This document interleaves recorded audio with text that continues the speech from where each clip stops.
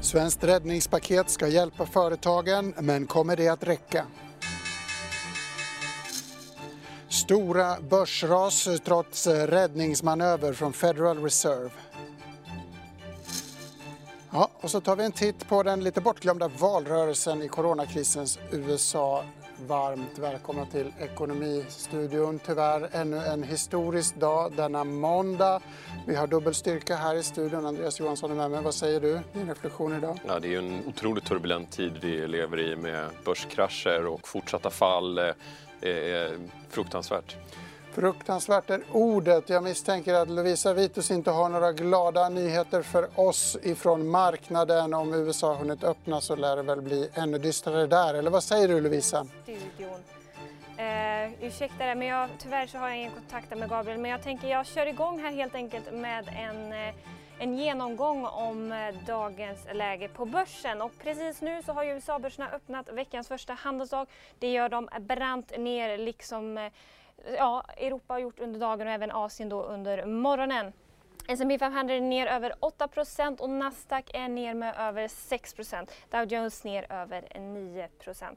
Ja, det är rejäla fall helt enkelt där. Och det är ju trots då att Fed faktiskt kom med nyheten igår att de sänker räntan drastiskt till nära noll.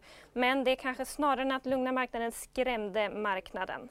I Sverige faller ju börsen också då kraftigt idag. OMXS30 är ner med över 7,5% och OMXSP är ner ännu mer, över 8,5% ner. Och här i Sverige så har ju regeringen kommit med ett krispaket under morgonen. Dock hämmade det ju ej heller fallen.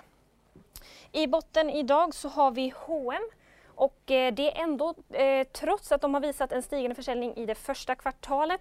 Men försäljningen i Kina däremot den minskade med 24% och H&M faller med ungefär 13%.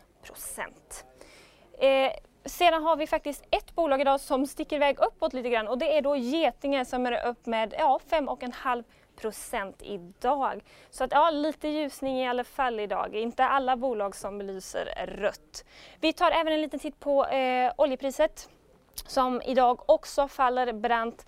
Brenten och VTI:n är ner med över 14% båda två. Så fallet har till och med nu tilltagit en grann. Min skapare tänker jag när jag ser de här siffrorna, olja under $30, alltså väldigt beklagligt. Lovisa, jag vill också säga att New York-börsen verkar ha stängt efter ett initialt kraftigt ras. Men har du hunnit titta någonting på de vinstvarnande bolagen i Sverige? Vi har ju fått flera stycken.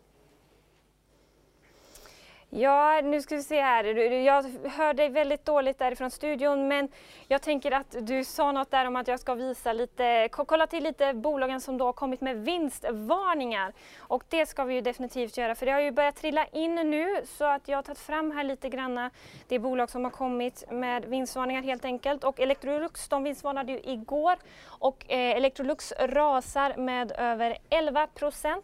Sedan så har vi ju SAS som från och med idag tillfälligt skär ner personalstyrkan med 10 000 personer, vilket motsvarar runt 90% av de anställda. Så alltså SAS ner med över 9%. Och sektorkollegan Finner som också har kommit med vinstvarning, ytterligare en vinstvarning, är ner med närmare 10%.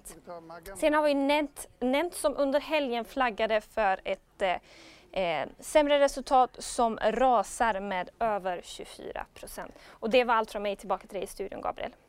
Tack så mycket, Lovisa. Intressant från marknaden. Vi återkommer till den lite senare. Men vi ska börja dagens program med det stora krispaket som regeringen och samarbetspartierna presenterade idag. Det man inför tillfälliga permitteringar, likviditetsstöd och ger beskedet att staten tar över sjuklöneansvaret i 2 månader. Vi träffade Magdalena Andersson efter dagens presskonferens. Ja, dels så kommer man ju kunna få ner lönekostnaderna med 50% med det här förslaget. Därutöver kan man få ett likviditetsstöd via sitt skattekonto och det kommer säkert hjälpa många företag. Och därutöver tar vi kostnaden för sjuklöneveckan. Så att det här är sammantaget ett kraftfullt paket. Ett kraftfullt paket alltså. Med oss på telefon nu har vi PM Nilsson som sköter DIs ledarsida. PM, ett kraftfullt paket ifrån svensk regering och oppositionspartierna. Vad säger du om det? Ja, det måste man hålla med om att det är. Är det tillräckligt? Jag ska vara helt uppriktig och säga att jag har ingen som helst aning om det. Och den känslan tror jag att jag delar med många. Och det är ju det som är orsaken till de här kraftiga fallen över hela världen. Det kan hända att det här tvärstoppet kommer inskränka sig till några få branscher som flyg, besöksnäring och sådär. Det kan hända att tvärniten kommer att gälla många fler branscher och att många företag inte kommer att klara detta utan kommer att gå i konkurs. Så att om 300 miljarder räcker är svårt att veta. 300 miljarder från en sån stad som Sverige är väldigt, väldigt mycket. Det är 30% av den nuvarande statsskulden. Men i relation till hela samhällsekonomin så är det klart att den åtgärden inte kan bära en hel marknad. Utan den är mycket större än så. Mm. I Sverige har vi ju en ganska intensiv debatt rörande smittskyddsdelen av vad man ska säga, det offentligas syn på läget. Det framstår ändå som att ekonomiska delen är mer handlingskraftig. Man tar krafttag när det gäller ekonomi, pengar, företag. Men kanske mindre så när det gäller smittspridning. Har du någon reflektion i den dynamiken? Nej, men det är det intrycket jag också har. Det är precis som du säger att finansministern verkar ha haft ett mycket större utrymme att agera jämfört med vad stats- och socialministern har då vad gäller smittskydd, då man har förlitat sig på den svenska myndigheten, Smittskyddsinstitutet, eller Folkhälsomyndigheten. Och den har då avvikit från våra grannländer och från de flesta andra europeiska länder genom att vara mycket mer återhållsam, och spekulationerna är full gång om varför det är så. Men än så länge så är ju Sverige ett särfall i krishanteringen. Danmark och Norge agerar helt annorlunda. Storbritannien har man hänvisat till ett land som agerar likadant, men det ser ut som att de håller på att svänga nu. Finland gör än så länge som Sverige. Men i övrigt så ser det ut som att myndigheterna är mycket, mycket mer kraftfulla i att hantera spridningen. Och vad som är rätt och fel, det får vi se när det här förloppet är över. Men om man har ansvar för företag eller för att placera pengar så har man skäl att se efter hur andra länder gör nu för att förstå vad som kommer att hända under den här våren. Det kommer att bli många stopp vid gränser, många stopp för branscher, många stopp för sociala aktiviteter som kommer att drabba ekonomi i företag. Väldigt stor osäkerhet, väldigt intressant att få dina synpunkter. Tack så mycket PM Nilsson. Vi kan väl också säga att vi här i studion ska få mer företagarperspektiv alldeles strax. Men Andreas, kan vi få en uppdatering på spridningen, själva sjukdomen? Ja, men precis som Folkhälsomyndigheten sa på presskonferensen idag så handlar det väldigt mycket om att stoppa smittspridningen. Det är en av de viktigaste åtgärderna. Om vi kan titta på kartan över antalet konstaterade coronafall här, och då kan vi se att nu är alltså redan Europa och världen har fler konstaterade fall än vad fastlandskina hade när man började se smittan gå ner, och där är man ju orolig att man ska få tillbaka smittan helt enkelt. Som PM var inne på här så har ju Storbritannien lite liknande rekommendationer som vi har, men där kan man också jämföra att där pratar man nu om att alla människor över 70 ska sättas i karantän i hemmet i flera månader. Väntas ett sådant beslut. Och då börjar man ju likna mer så som Italien har ju stängt ner fullständigt. Italien är ju värst drabbad i Europa då med över 1800 dödsfall just nu. Men där har man ju en fullständig karantän. Landet 60 miljoner människor befinner sig i hemmet. Vet vi något om den här karantänen fungerar? Ser man några effekter i Italien till exempel? Ja, i Italien så räknar man med att de närmsta veckorna kommer bli helt avgörande. Man räknar med att toppen är inte nådd ännu. Men det är klart att om människor inte kan komma ut och träffas, då minskar ju risken för smittspridning. Och det är ju även Folkhälsomyndigheten inne på. Man uppmanar människor som kan stanna hemma och jobba ifrån hemmet att göra det. Viktigt att känner man minsta förkylningssymptom, då ska man stanna hemma, och man ska vara hemma långt efter det att sjukdomen har stillat sig.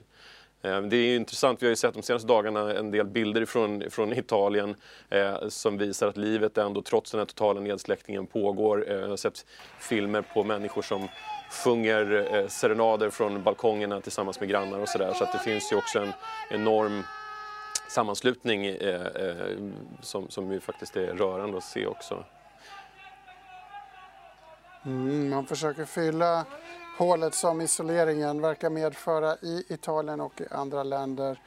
Enormt fascinerande att se vad det här får för effekter längre fram, både i det sociala och i det ekonomiska perspektivet. Tack så mycket, Andreas. Från Italien ska vi rikta blickarna över Atlanten till USA. Vi har med oss Frida Wallnor, Dagens Industris korrespondent. Frida, vi har nästan glömt bort att det pågår ett presidentval. Vad är det senaste i det politiska livet i USA? Ja, presidentvalet eller valet generellt har ju kommit väldigt i skymundan från viruset. Och de kvarvarande kandidaterna, inklusive Donald Trump, har ju ställt in i princip alla sina kampanjmöten. Så allt sker ju online. Och gårdagens debatt mellan Bernie Sanders och Joe Biden skedde ju utan publik. Det är en helt ny fas i det här i valrörelsen, helt klart. Men just när det gäller primärvalet så är det ju mer eller mindre klart vem som kommer att bli Demokraternas kandidat. Just där spelar ju viruset mindre roll. Den stora frågan som jag var inne på tidigare gäller ju valet i november. Huruvida Donald Trump faktiskt kommer att försöka att flytta fram valet på grund av viruset. Är det ett realistiskt scenario att ett amerikanskt val faktiskt flyttar fram? Går det ens om man tittar till konstitutionen? Enligt konstitutionen så har inte presidenten rätt att göra det, utan den makten ligger på kongressen. Och där som vi vet har ju Demokraterna fortsatt majoritet i representanthuset. Så det lär ju knappast hända på det sättet som i så fall. Men vi känner ju Donald Trump och han har ju tidigare inte riktigt brytt sig om regelboken utan snarare agerat och sen i efterhand då tagit fighten med rättsväsendet.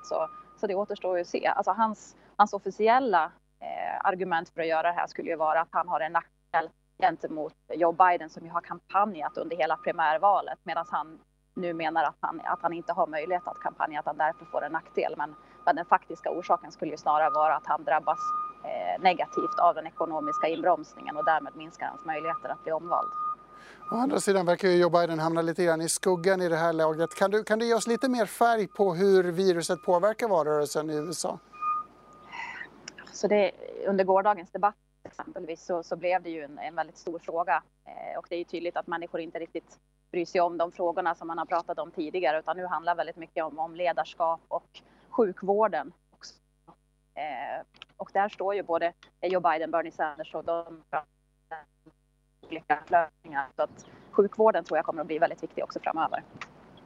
Du bor i Brooklyn i New York. Hur märks viruset och rädslan för smitta där hos dig? Ja, allt mer faktiskt. När jag pratade med er i fredag så var det fortfarande ganska lugnt. Men från och med idag ska jag säga att det verkligen eskalerar här. Idag så börjar skolorna, de offentliga skolorna att stänga ner i hela delstaten. Imorgon så börjar alla restauranger här i New York City att stänga ner. Alla restauranger, barer, kaféer som bara kommer att öppna för takeaway och hemleveranser. Och när det gäller livsmedelsbutiker och liknande så märks också väldigt tydligt att folk har börjat bunkrat. Det var väldigt tomt på hyllorna igår när vi var och handlade på en stor supermarket. Och i huset där jag bor så alltså, det håller på att svämma över av hemleveranser i form av Amazon-paket och liknande.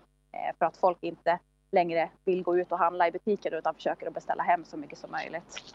Men däremot så tycker jag i helgen att det var extremt mycket folk ute i parker och liknande. Folk som är ute och springer, ute och cyklar, ute på picknick. Så att än verkar man inte lyda, alla verkar inte lyda i alla fall, de här uppmaningarna att hålla sig hemma. Utan man kanske cyklar snarare än använder tunnelbanan ska jag säga. Du ser i alla fall ut att ha fint väder, vilket vi får glädjas åt. Tack så mycket Frida Wallnor. Vi andra ska fortsätta rikta blickarna mot USA i den bemärkelsen att Federal Reserve i Washington igår presenterade historiska räddningsåtgärder, något som följdes av kraftiga ras på börsen. Vi har med oss på Skype, hoppas jag, Erik Nordenskjöld, investeringschef på Citroner Wealth Advisors. Erik, positiva nyheter från Fed får man väl ändå säga ändå sparkar marknaden bakut. Vad tänker du om det? Ja, det har ju varit en så här traditionell reaktion på stödpaket. Marknaden tycks tolka det som Fed vet något inte vi vet. Är de så här aggressiva så är det nog värre än vad vi tror. Och så trycker man på säljknappen. Liksom. Kanske inte helt rationellt, men vi har sett det förr så det är speciellt överraskande. Vi brukar skoja om att det är som att se en brandbil utanför fönstret i villan och 10 andra brandbilar på väg in. Är det den dynamiken du beskriver här? Ja, men lite av den här gamla klassiska devisen by the rumor, sell the fact. Att, ja, men det här är, alla tycker att det här är mer kris än vad som är inprisat. Så då måste prisas in mer och så är det bäst jag säljer för någon annan säljer. Jag vet ju egentligen ingenting. Så att, Vi vet väldigt lite om hur sjukdomen ska utvecklas och hur ekonomin ska påverkas. Men vi vet en sak och det har gått väldigt fort. Börsraset gick väldigt fort och Federal Reserve har gått väldigt snabbt framåt. 700 miljarder att jämföra med 85 i månaden efter finanskrisen. Vad tänker du om hastigheten i det här? Ja, det är ju hastighetsrekord på många sätt. Det är lätt att fastna i börsfallen som de största sedan 87 och så vidare, att det blir väldigt mycket. Men vi måste ju komma ihåg lite var vi stod när allting började. Det var all time high på börserna. Vi visste vad quantitative easing är för något. För det hade vi sett i finanskrisen som du säger, fast det är mycket större. Fast då började man lite smått och då hade börsen redan fallit när Lehman kollapsade och så vidare. Så att det var en successiv invändning av dåliga tider. Nu kommer allt på en gång. Det kommer jättestora fall på börserna. Ja, det är bara att titta här, -11 om 3/4. Det är samtidigt som det är jättestora krafttag då från centralbankerna. Men osäkerheten är ju fortfarande väldigt stor och ja. Pass på att New York-börsen faktiskt... Vilken utsträckning det här kommer fortsätta. New York-börsen är ju öppen på grund av den ovanligt lilla tidsskillnaden. Vi är nere 11,7% just nu och de här circuit breakers har ju redan slagit till en gång. Kommer det finansiella systemet, kommer rören och infrastrukturen bakom marknaden att kunna hålla, eller ska vi bli oroliga för någon slags strukturell krasch, att de här snabba nedgångarna blir för mycket? Nej, det tror jag egentligen inte. Det ska vi nog inte behöva vara rädda för. Hur ska man agera då? Du är ju en strateg som tittar på olika strategier, kompositioner av olika tillgångslag. Hur ska man tänka i den här typen av turbulenta miljö? Ja, det är lätt att fastna i att vara någon sorts efterklok och se vad man skulle ha gjort. Det finns ju fortfarande möjligheter att köpa lite aktier eller aktierisk. Det gäller att handla smart, handla brett. Vi vet inte vilka sektorer som kommer att slås ut, vilka bolag som är risk. Så det handlar om mycket diversifiering och använda de delarna av portföljen som inte har tappat värde. Till exempel statsobligationer, cash och så vidare. Vi vet att många sitter med väldigt lite andelar och sånt. Då är det svårt att göra någonting. Men när osäkerheten är stor så gäller det att inte dra på sig några onödiga risker i sina portföljer och fundera på om det går att kapa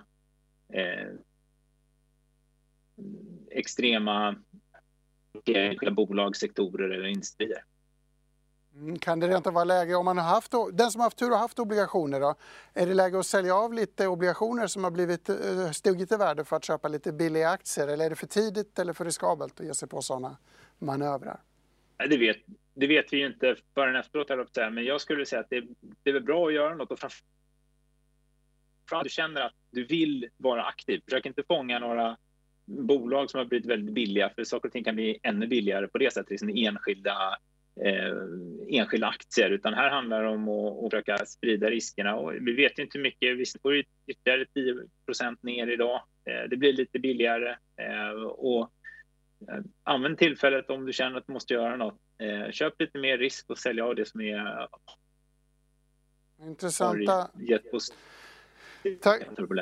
Intressanta tankar. Vi beklagar att uppkopplingen är lite svajig, men vi är ändå mycket tacksamma. Erik Nordenskjöld, investeringschef på Citroner. Många småföretagare är förstås oroliga i den här kritiska och historiska miljön. Med oss på Skype har vi Günther Mårder, vd för Företagarna. Günther, hur är humöret bland dina medlemmar? Det är lågt som man kan förvänta sig. Ända sedan mitten på förra veckan så märkte vi ett skifte där det inom många sektorer närmast har tvärstannat. Vi pratar inte om en inbromsning utan helt tvärstannat. Inom enskilda sektorer så är det till och med så att det har blivit otillåtet att leverera det man de facto gör. Då pratar vi framförallt på resesidan. När UD kommer med en sån avrådan som man gjorde igår, då omintetgörs ju affärsmöjligheterna för en rad företagare. Men just nu så är det en väldigt mörk situation och det är klart att det sprids en stor oro bland den här gruppen av företagare som faktiskt sysselsätter 40% ungefär av alla människor i Sverige som går till jobbet. Så det är en viktig grupp vi pratar om. Hur känner sig den gruppen omhändertagen av regering och myndigheter i den här miljön, i den här unika miljön? Hur är responsen hittills? Än så länge så kommer mest praktiska frågor in till företagarnas rådgivning om hur ska jag tillämpa de här uppskovsreglerna som regeringen har presenterat när det kommer till momsinbetalningar och skatter. Det kommer frågor om hur ska jag tillämpa sjuklönekostnaden som då ska övergå till staten istället för att det är företagaren själv som ska göra det. Och hur ska jag tillämpa karensdagen? Tyvärr så är det så att våra myndigheter hinner inte riktigt med att tolka och komma ut med rekommendationer kring hur det här ska användas. Så just nu så råder en viss förvirring. Paketet som presenterades i morse välkomnas av alla företagare i Sverige för det innebär lättnader som är nödvändiga.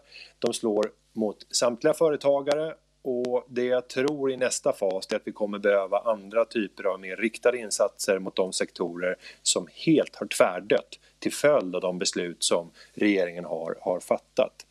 Så det här är nog det första och viktiga paketet, men sen kommer vi in i ännu viktigare delar för branschspecifika lösningar som måste till säkerligen. Det låter som att vi har en dubbel osäkerhet. Vi har osäkerheten hur de här negativa effekterna kommer att sprida sig och så har vi fortfarande en tolkningsprocess där vi smälter intrycken också från positivt håll så att säga. Är det en värld av förvirring från många håll ni lever i? Jo, det är klart att det blir mycket förvirring och så är det ju alltid i de här lägena. Ingen har varit med om någonting liknande tidigare och självklart kommer det alltid att innebära en initial period av stor förvirring. Både från marknaden, från alla kunder, leverantörer. När vi även tittar på medarbetare så råder stor förvirring internt. Så mycket tid ägnas ju åt de här frågorna som är rätt praktiska till sin natur. Men sen har vi också allt fler vittnesmål om småföretagare som nu kontaktar bankerna för att kunna få ta del av de krediter som ska tillgängliggöras genom det beslut som Riksbanken fattade i förra veckan. Det som ofta krävs från bankernas sida det är ju att man själv som företagare vidtar kraftfulla åtgärder. Vilket har lett till att många företagare har idag gått ut och varslat hela personalen. För ett företag som aldrig har gjort det så är det en väldigt känslosam sak att göra. Även om ett varsel inte betyder per automatik att personer kommer att sägas upp utan det är en förvarning om att så kan bli fallet så kommer många att tolka det här på ett väldigt negativt sätt. Men det här är alltså ett krav som många banker ställer för att man överhuvudtaget ska kunna få ta del av de lån som Riksbanken egentligen vill få ut till de allra hårdast drabbade företagen. Men där vi gör bedömningen att de som är hårdast drabbade kommer bankerna inte att vilja ta i för att man är rädd för den helt bortblåsta intäkterna som tidigare fanns. Utan det handlar nog snarare om de företagen som drabbas mer indirekt eller i andra ledet kring den här branschen som är direkt utsatta. Det är nog snarare de företagen som kan göra anspråk på de lånen som Riksbanken vill få ut via affärsbankerna. Det låter som en sorgens dag, väldigt beklagligt, men tack så mycket Günther Mårder för dina insikter i den här smärtsamma utvecklingen. Vi ska diskutera samma ämne vidare, vi ska bege oss till Skåne där min kollega Pontus Herrin har med sig Johan Westman, chef för Öresundsinstitutet. Den andra personen är Stefan Myckler, vd för Sydsvenska handelskammaren. Tack så hemskt mycket för det, Gabriel. Ja, ingen har väl undgått hur coronakrisen har slagit mot svenskt näringsliv, inte minst här i Skåne faktiskt. Jag befinner mig i Malmö, bara några kilometer bort ifrån bron, och det är den första vardagen som Skåne upplever stängda gränser mot Danmark. Nu får visserligen de här pendlarna åka igenom, men tågen går ganska sällan och bilarna är få på Öresundsbron. Vi ska prata lite om hur Skåns näringsliv slås av coronakrisen.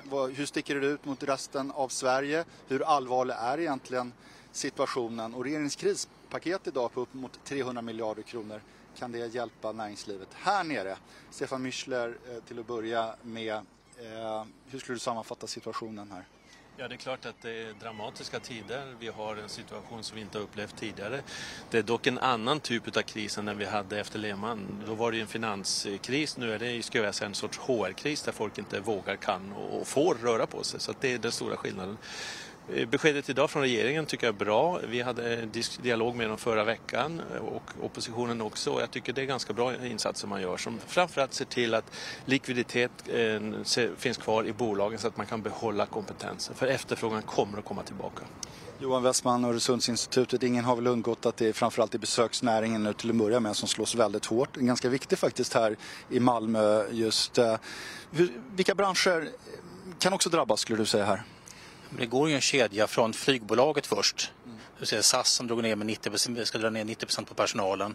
Flygplatserna, sen hotellen, konferensarrangörerna, restaurangerna. Restaurangerna slås på två sätt för de drabbas både av det här vardagliga att folk inte vågar gå och äta eller att man jobbar hemifrån. Små företag, kanske familjeföretag med lite svagare finansiell ställning drabbas, men du ser även de största nu.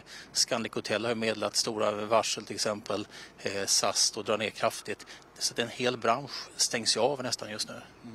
Sydsvenska handelskammaren har gjort en undersökning när de har frågat bolagen och det är ganska dramatiska siffror. 43% menar att de har fått en utländsk leverans försenad. 25% uppger att de kan drabbas av likviditetsproblem i år och det här gjordes ju för några dagar sedan. Jag gissar att det här är liksom rörlig materia. Ja, vi får ju fortfarande in svar och det visar ju på att det är allt fler som drabbas. Så du pratar om att man ställer in resor, man ställer in besök, man har problem med leveranser och det här kommer att eskalera. Det kommer att bli värre och värre såklart. Sen är ju frågan om hur situationen ser ut runt om i världen. Vi har en del medlemsföretag som har produktion i Kina. Den börjar komma igång igen, får vi tecken på. Och det är klart att sen ska det här fortplanta sig hela värdekedjan. Så att det blir väldigt intressant framöver vad som kommer att ske de nästa veckorna. Har vi sett varsel redan? Kommer vi få se mer? Ja, vi har sett många varsel i olika, främst de branscher som Johan är inne på, det vill säga besöksnäring, flygbranschen och så vidare. Så att det har det väldigt, väldigt jobbigt. De andra branscherna produktion har lite längre ledtider. Johan, du är inne på besöksnäring, hyfsat viktig faktiskt, förhållandevis viktig. Vi har ju också en ganska stor jordbrukssektor här. De kanske inte drabbas så mycket, men om man ska sammanfatta läget för Skåne gentemot resten av Sverige, hur skulle man kunna göra det?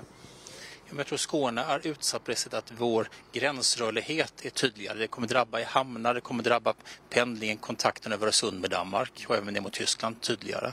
Sen efter turismbranschen så kommer det drabbas av att du ser detaljhandeln. Nu rapporteras det om att det står massvis med tomma containers i Kina. Man har skickat ner stora fartyg för att hämta. Du kan räkna med att det tar ju ett par månaders fördröjning så saknas det varuleveranser. Får vi de kläder som skulle sålts under våren, får vi de tekniksaker som skulle sålts. Nu kanske det ändå inte säljs för att folk inte är ute och rör sig på samma sätt. Men det kommer vara ett glapp. Handeln kommer känna av det och som sägs därefter nästa led så är det industrin med saknar insatsvaror eller saknar kunder kan inte leverera ut det man har producerat och har sålt. Så det går liksom skikt, nivå för nivå på påverkan. Stefan Mischle, några kilometer bort där har vi Öresundsbron. Nu går ett tåg i timmen jämfört med 6 i vanliga fall och många pendlar. De får visserligen åka över men många stannar hemma ändå. Vad är det spontana tankar kring det här stoppet som Danmark har satt? Ja, alltså det är ju jobbigt därför att vi har en integrerad bostads- och arbetsmarknad här. Och det innebär ju att pendlarna kan ju för sig åka över men det tar mycket längre tid. Du kan tänka dig en situation i Stockholm där du skulle behöva stiga av i Gamla stan och visa upp legitimation och kliva på nästa tåg för att åka vidare. Eller Arlanda, Kastrup är vår internationella flygplats. Om Arlanda var stängt för alla i Stockholm för att man inte fick åka dit, då kan du själv föreställa dig situationen här nere nu. Vad gör ni, Sydsvenska handelskammaren? Vi för en dialog med regeringen och övriga i politiken. Vi försöker hålla oss uppdaterade och se till att adekvat information går ut till våra medlemsföretag. Och också samlar in löpande bilden ute i företagen så man verkligen har en riktig omvärldsbevakning så att man får den inputen till politiken och myndigheter som faktiskt upplevs ute i bolagen. Regeringspaketet här som kom idag, nu kanske inte har hunnit titta på det i detalj, men spontant, vad är bra och dåligt med det? Ja, men det känns som kraftfullt, man vidtar åtgärder och det här är ett läge där det är ganska lätt för staterna att gå in, för det är inte som vid tidigare finanskriser man går in i en bransch som har en strukturkris. Här är det fungerande branscher som har likviditetskris där marknaden tillfälligt upphör på grund av ett virus pandemi och statliga begränsningar. Så här går man in med pengar till sunda delar. Danmark tog igår och meddelade att de gör på ett sätt där 75% av lönerna till personal som sänds hem upp till 23 000 danska kronor ersätts om arbetsgivaren står för 25% och arbetstagarna avstår 5 semesterdagar till exempel. Så du kommer se olika sorters lösningar och som antagligen kan tänka mig eftersom som ni påpekar trappas upp för att inte det ska trilla omkull. Nästa diskussion är, kommer man rädda SAS? Kommer Norge rädda Norwegian? Antagligen, för att det är så beroende av systemkritiska företag. Slutligen Stefan, hur orolig är du för skånska näringslivet? Alltså det är en kris. Krisen kommer att blåsa över, det vet vi. Tar det veckor, tar det månader, det vet vi inte. Men fundamenta är ändå så bra i ekonomin. Så att på ett halvårs sikt så tror jag att det ser mycket bättre ut än det gör idag. Även om det naturligtvis är besvärligt idag. Tack Stefan, tack också Johan. Vi lämnar tillbaka här från Malmö till dig i studion. Gabriel, varsågod. Tack så mycket för det, Pontus Herrin. Nu är det dags att runda av den här sändningen. Det gör vi traditionsenligt med sista raden där vi ska ta en titt i tidningens arkiv. Det är måndag och vi beger oss till tidningen den 15 februari 1985. Då handlar det om att KF lägger ner varuhusen. På 1990-talet skulle Domusvaruhusen vara borta, löd domen på första sidan. Trogna Ekonomistudion tittare vet att den här typen av prognoser över Domus eller Coops framtid har förekommit förut. Bakgrunden den här gången var att Domus förlorat 40% av marknaden. Det här var Dagens Industri för 35 år sedan då $1 kostade 9 kronor och 32 öre. Med det så rundar vi av den här tunga men historiska måndagen. Följ med oss igen imorgon och fortsättningsvis. Tack så mycket.